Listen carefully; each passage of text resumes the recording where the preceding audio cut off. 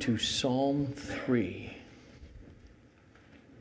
I'll be reading the third psalm. A psalm of David when he fled from Absalom, his son. O Yahweh, how many are my foes? Many are rising against me. Many are saying of my soul, there is no salvation for him in God. But you, O Yahweh, are a shield about me, my glory, and the lifter of my head. I cried aloud to Yahweh, and He answered me from His holy hill. I lay down and slept. I woke again, for Yahweh sustained me. I will not be afraid of many thousands of people who have set themselves against me all around. Arise, O Yahweh. Save me, O my God. For you strike my enemies on the cheek. You break the teeth of the wicked. Salvation belongs to Yahweh. Your blessing be on your people. Selah.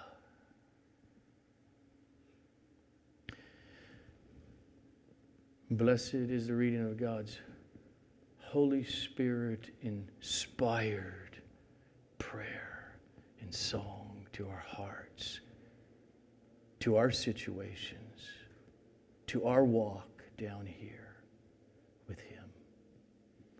Holy Father, let us go with David this morning and identify with him in that, like him, you called us to yourself through Jesus. May we find instruction on how, what to pray throughout this week, this month, whether on the top of a mountain or in a dark valley of death. You are good. And because of your Son, you answer us from your holy hill. So help me be faithful to this psalm, to the glory of your holy name. Amen. Have you ever just felt overcome with the prospect that you may be losing everything? Have you ever awakened in the morning with your guts just tied up in knots over something? Have you ever felt like your idea, the way that things should be going in my life right now, are just under a full attack from the enemy? If you have, then Psalm 3 is an instructional manual on how to pray. So let's put this prayer in its rightful historical context. Now, you have a heading above the Psalms that the editors do, like the ESV or the King James. Okay, that's not what we mean. That's not Bible. But the title there, in all caps, is Bible. A psalm of David when he fled from Absalom, his son. Remember, David was king, and he was facing a military coup. from his ungodly son, Absalom. And so how's David going to fight through this? The answer this morning in this psalm is that he will fight first through prayer.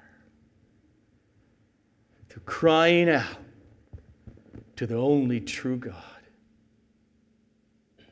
Yahweh, the one who chose him and placed him on the throne. The story is told in 2 Samuel chapters 15 to 18. You remember Absalom? He took a few years. He's gathering people, manipulative. And then the time comes as he leaves and he gathers thousands of fighting men of Israel to go with him and to march on Jerusalem, the capital, the palace, in order to dethrone his own dad, King David. And David decided, no, we're not going to fight right here and do this right now. Right now, before they get here, he and his mighty men leave.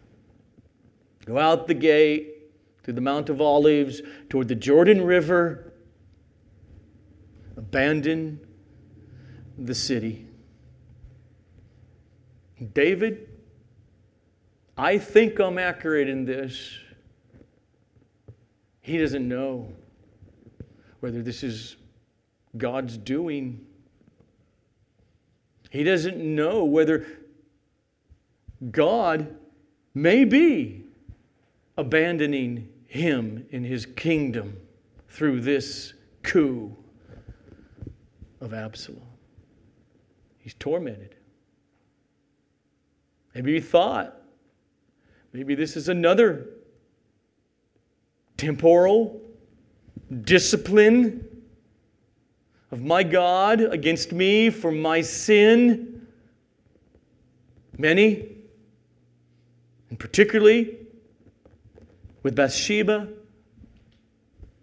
and what he did to Uriah, which he knows that the God who loves him and forgives his sin does that and did that to him by killing his son. But David also knew another reality at this moment, and that is that Absalom was setting himself up to dethrone the Lord's anointed.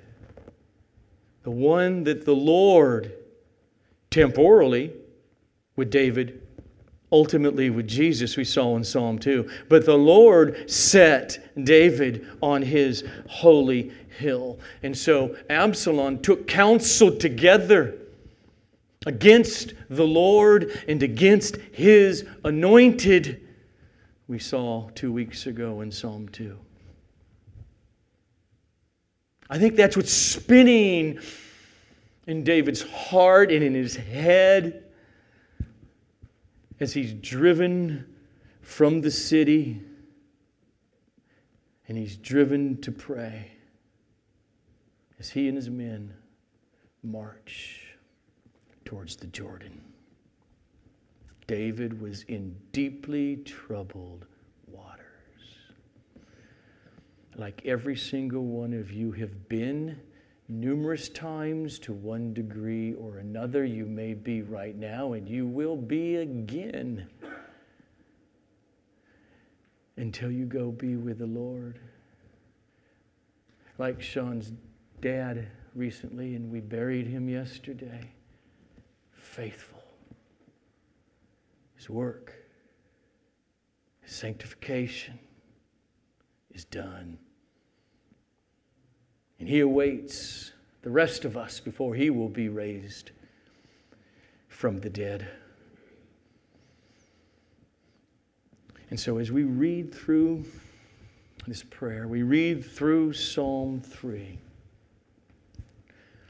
your own uncertainties, your own fears, your own troubles are to find great comfort in identifying with David here. Because we all have enemies. The world is your enemy. If you're a true Christian, the world is your enemy. Your flesh is your enemy. Demonic power, Satan, is your enemy. Temptations are your enemy. Sickness, fear, a person, or people gathered together in organizations, and bureaucracies, and governments may be your enemy. David had enemies. Verses 1 and 2. O Yahweh, how many are my foes, my enemies? Many are rising against me. Many talk, and they say about me and my soul, there is no salvation for David in God. God's against you, David. So that's how he opens. How many? How many? How many? How many things can go wrong? That feels a whole lot like life.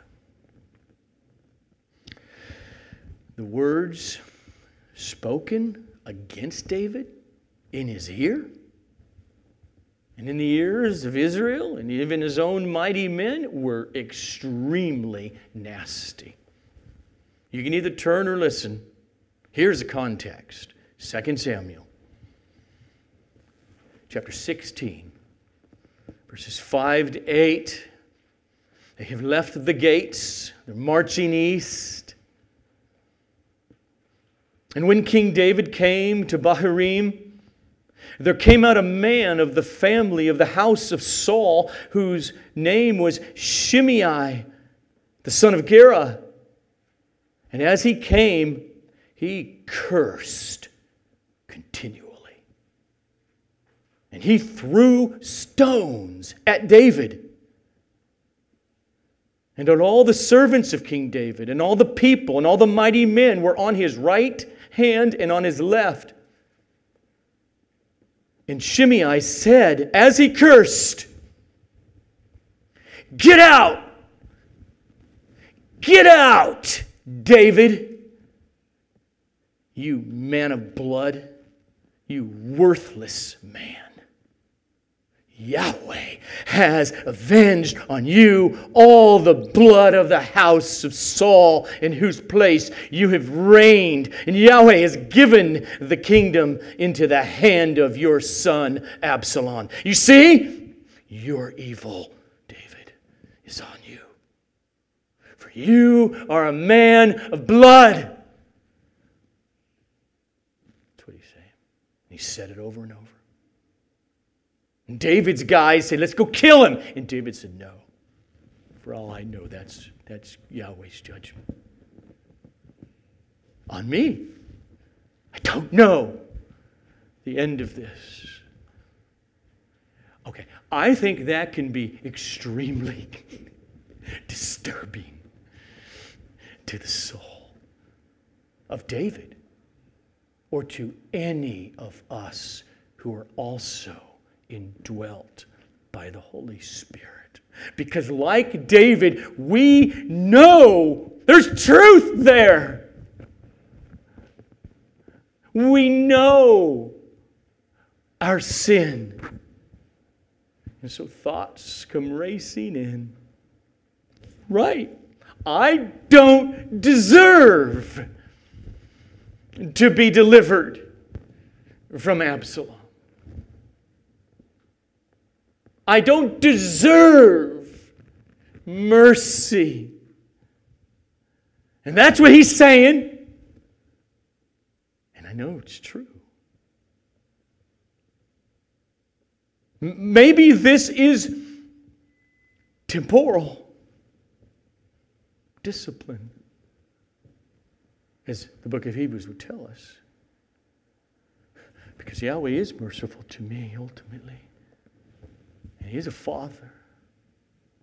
And so here's David. His problem was not whether Yahweh, the God of the Exodus, the God who created everything, it was not the problem of whether He could deliver him from Absalom and his army. He knew He could. David's problem was that he was uncertain whether God would.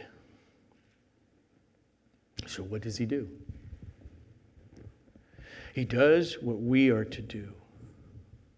When all those thoughts,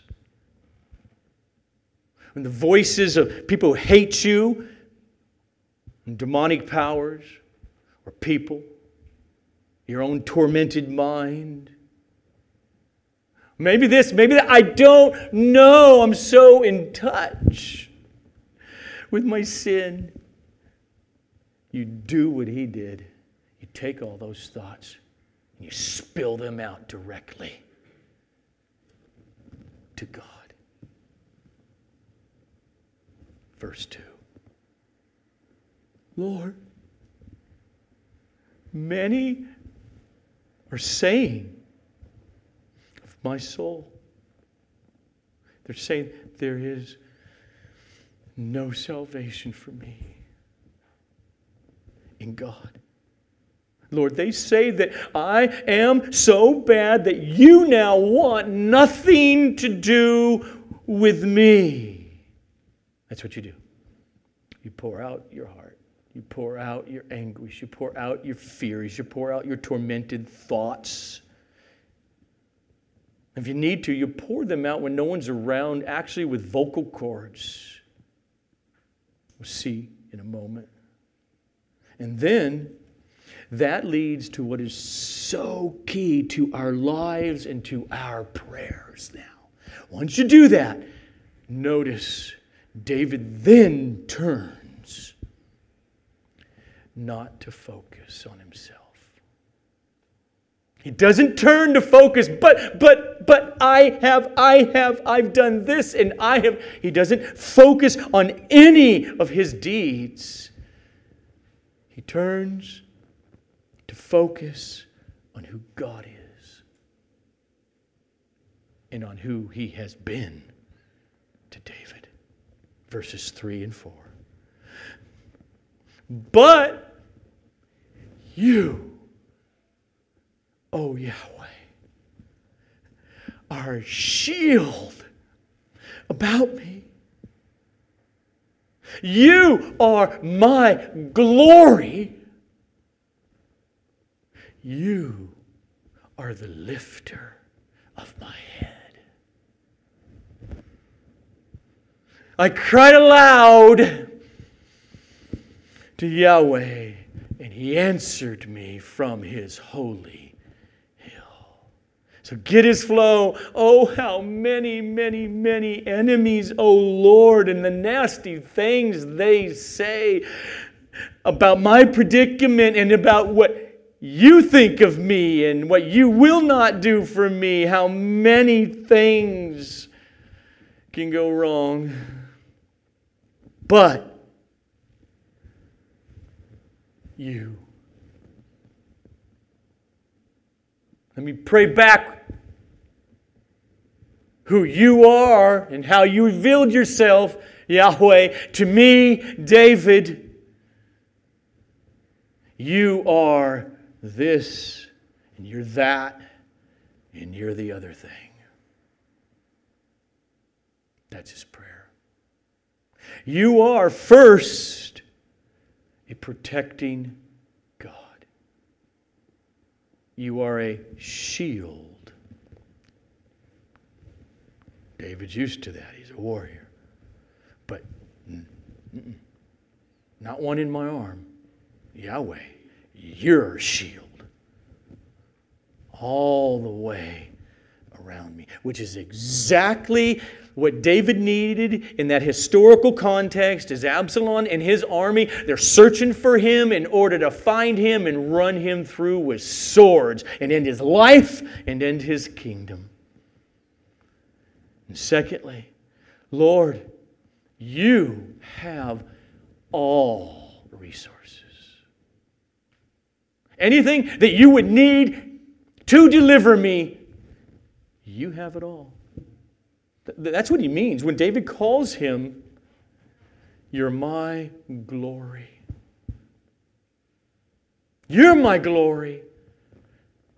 That's the Hebrew word kavod, which always has this connotation of weightiness, of substance, of wealth. Compared to all the substance in the world, all the gold, all the wealth in the world. No. You are that to me. That's his prayer. His kingdom is being stripped from him. He's on the run. But he says, Yahweh, you're my glory. No, you are sufficient. You're enough. Even if it is your will that I live in exile in a cave until I die. And thirdly, David says, Yahweh, you are the restoring God. David calls him the one who lifts my head up. I think that's his way of saying, even now, even with all this going around and this predicament I'm in, you bring to me right now from the inside of me, starting there, even though the outside hasn't changed yet, you bring from the inside out encouragement. You lift my head up. That's David praying. Now let's hear the context now again in a different place from the same passages here in chapter 15 of 2 Samuel, verse 30. Hear what's happening as David prays. And days later, a week later, he recorded it. Verse 30, chapter 15. But David went up the ascent of the Mount of Olives, crying, weeping as he went, barefoot and with his head covered. And all the people who were with him covered their heads, and they went up weeping as they went. And at some point, David prays Psalm 3. Many, oh how many are saying of my soul, there's no deliverance, there's no salvation for me in you, God. And then he says in verse 4, I cried aloud to the Lord, and he answered me from his holy hill. Vocalized, audible prayer. In the midst of losing his kingdom, maybe even his life, and his enemies telling him, God is utterly against you, David turns directly to that God. And he pours out his heart. And he pours out the truth about, I hear what they're saying, but you have revealed yourself to me, to your people. And I'm praying it back to you, oh God. You're the protecting God. You're the sufficient and the restoring and the ever-present God. As we cover our heads in mourning of the catastrophe that is happening, walking barefoot and crying, you're here. Now, think about it. Get the context and you feel it. I mean, you would think when they had to camp out that first night and the second night, David still being pursued by Absalom's thousands of soldiers, you'd think he wouldn't get any sleep. But he would just toss and turn all night long. But that's not what happened. Because he trusted. His faith rose and he trusted Yahweh. In verse 3. But you, O Lord, you're a shield around me. Verse 3, here's his prayer. You. Verse 5, therefore, I. And that's the order. You, Lord Jesus, came because I am a disgusting, unworthy, God-belittling sinner.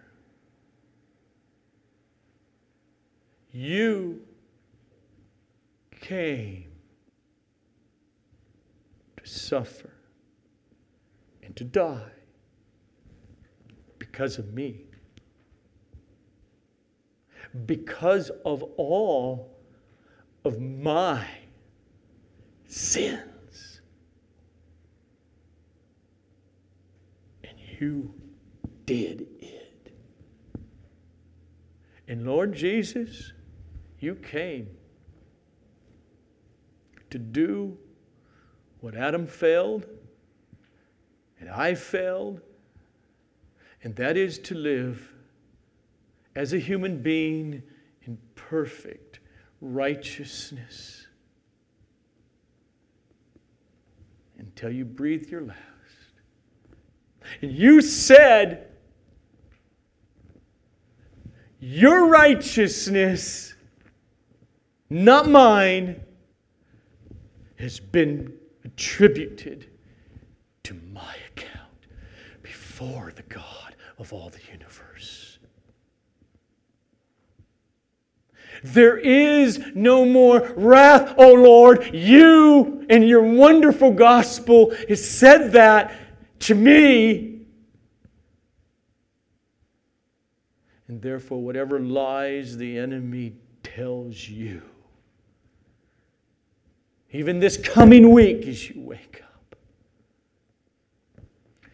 you fight it with the truth of who Yahweh is, who manifested himself in the flesh, became one of us forever, and defeated our greatest enemies, our sin and death, and reigns right now at the right hand of God. David teaches us to pray that way. Verse 3, you're a shield. They want to kill me. You're the shield. As for me, I'm going to sleep. Verse 5. because of you, I lay down and slept. I woke again, for Yahweh sustained me.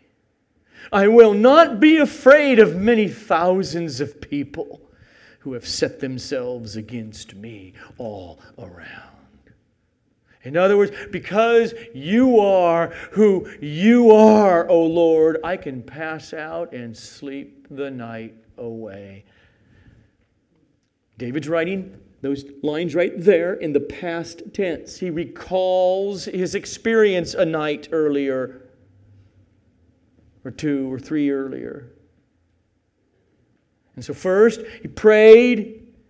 He focused on God and His character and His protection and His reputation to David and how He has delivered him again and again. And then the effect upon David's inner being. I lay down. And that is past tense of lie down, okay? Everyone messes that up. It's right there. I lay down and I went to sleep. But it's more than just the past tense.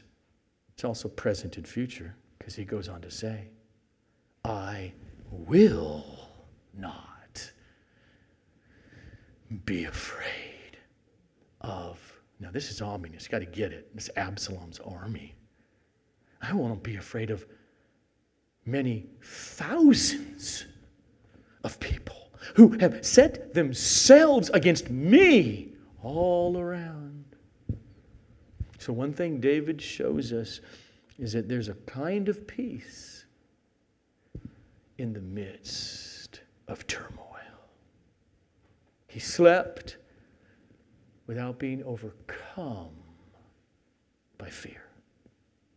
Even though he's still being pursued in the midst of this military coup, David had peace in the crisis.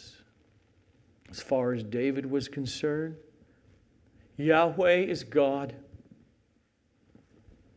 He can look after this kingdom that He gave to me if He wants to. I need to go to bed. And He did. But verse 7 shows us that when David awakes in the morning, deliverance has not yet come. Verse 7. Hear the prayer. It is bold. Arise, O Yahweh. Get up, O Lord. Save me, O my God. For you strike all my enemies on the jaw, cheek. You break the teeth of the wicked. David's just, you, Yahweh, have defeated my enemies before me again and again and again, and I'm calling on you, do it again. I think many parts of the Bible just don't fit many present-day Christians' theology. Like many places in Scripture, this right here describes God's actions as violent. Rise, O Lord. Save me, O my God, for you strike all my enemies on the cheek. You break the teeth of the wicked. God, you slug them in the mouth and knock their teeth out. That's his prayer. David is asking God to get violent toward those who are coming against the Lord's anointed. Now, you You might misread it and think, David, come on, man. Chill out. Why do you got to be so vengeful? Then you didn't read it right. This isn't about David being vengeful here. This is David praying.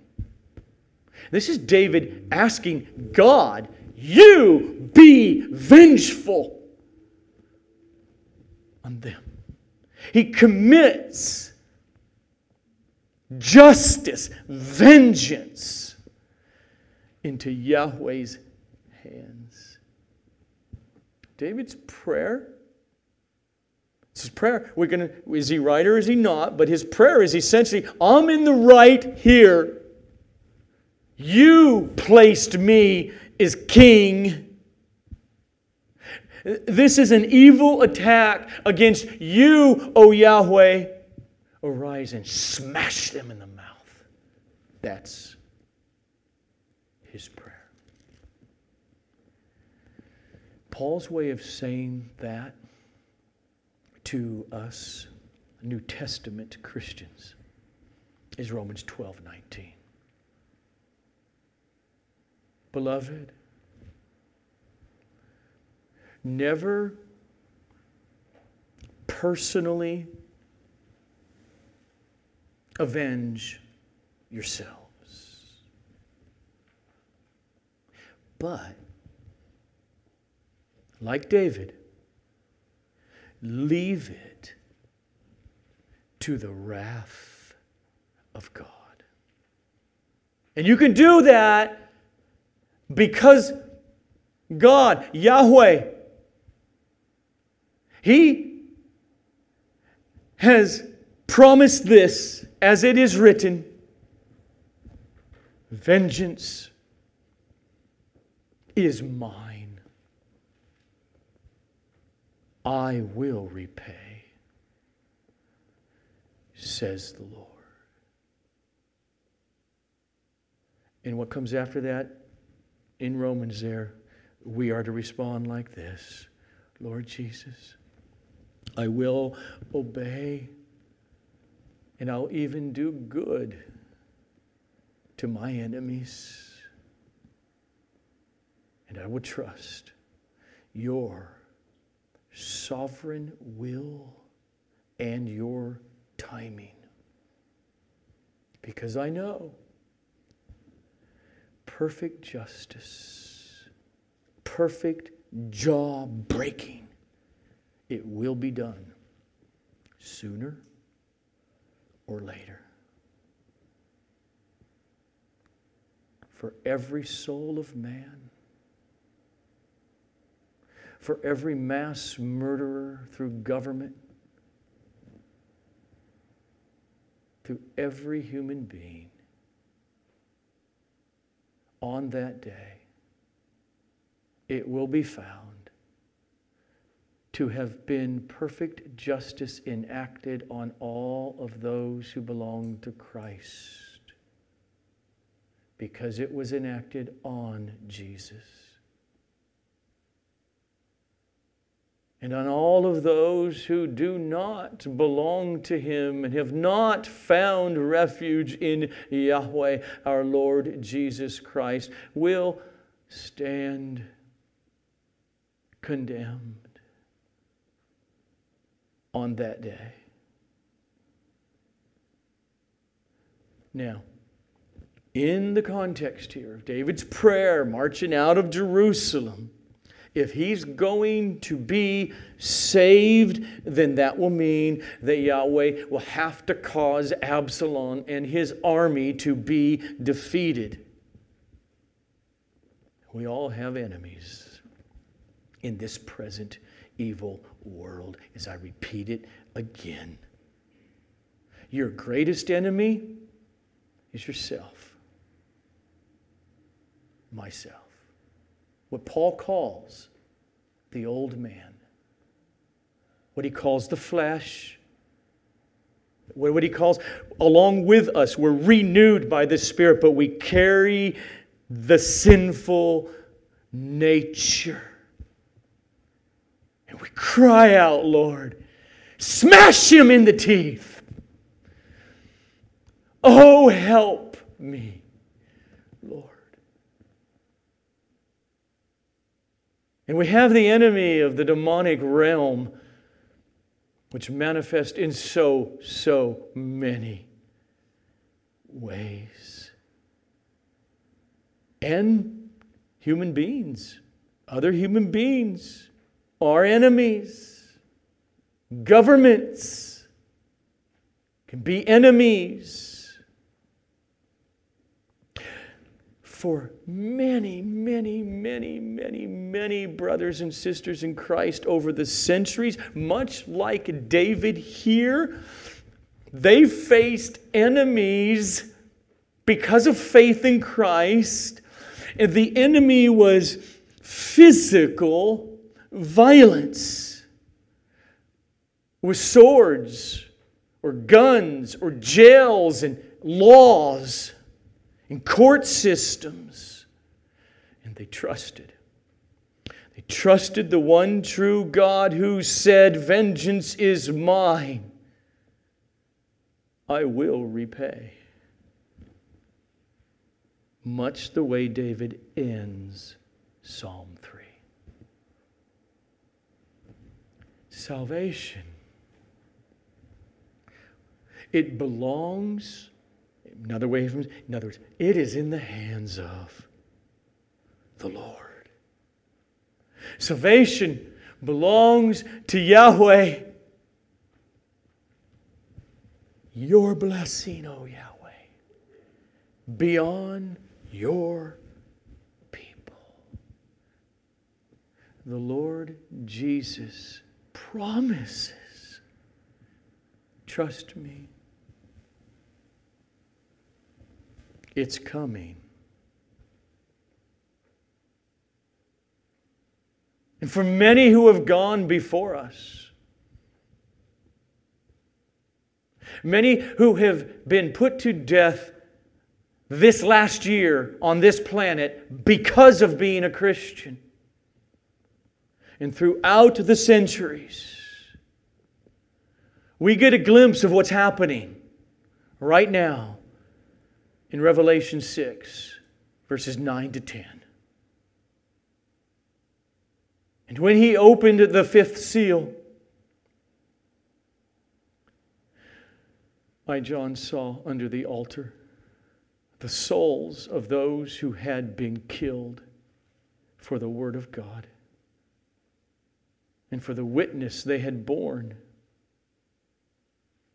They cried out with a loud voice, "O sovereign Lord, holy and true, how long before you will judge and avenge our blood on those who dwell on the earth?"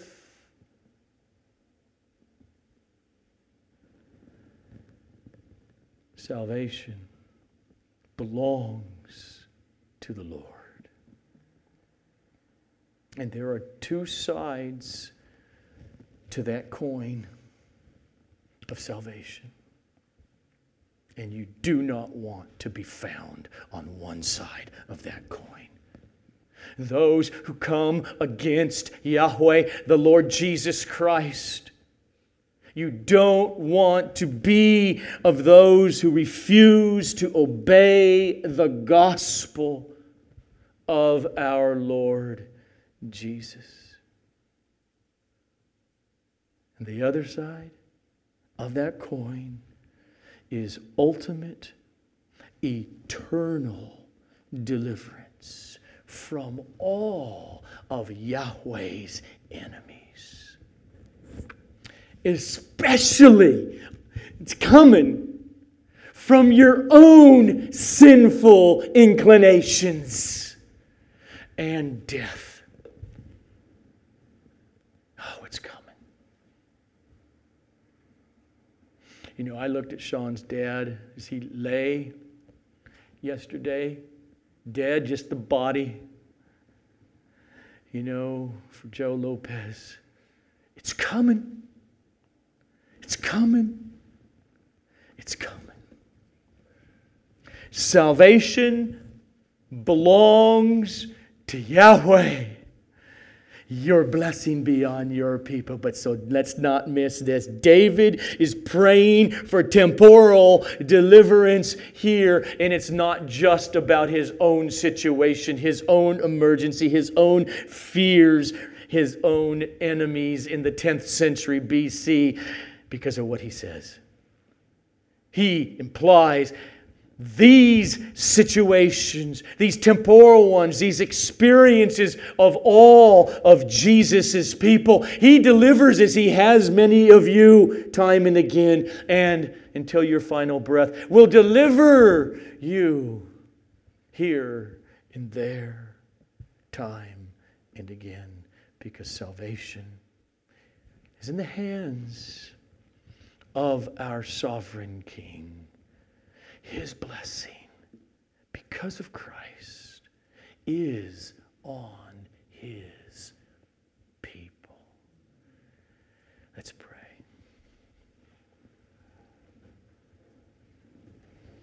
Oh, Holy Father. Oh, as through David, through this prayer, and through your Apostle Paul, we can joyously, confidently say, the Lord, you are our helper.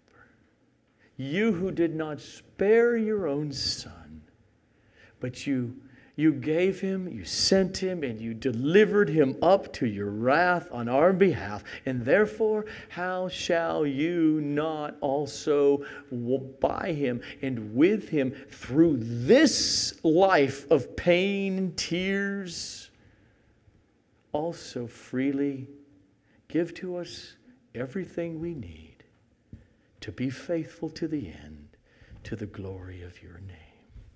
Amen.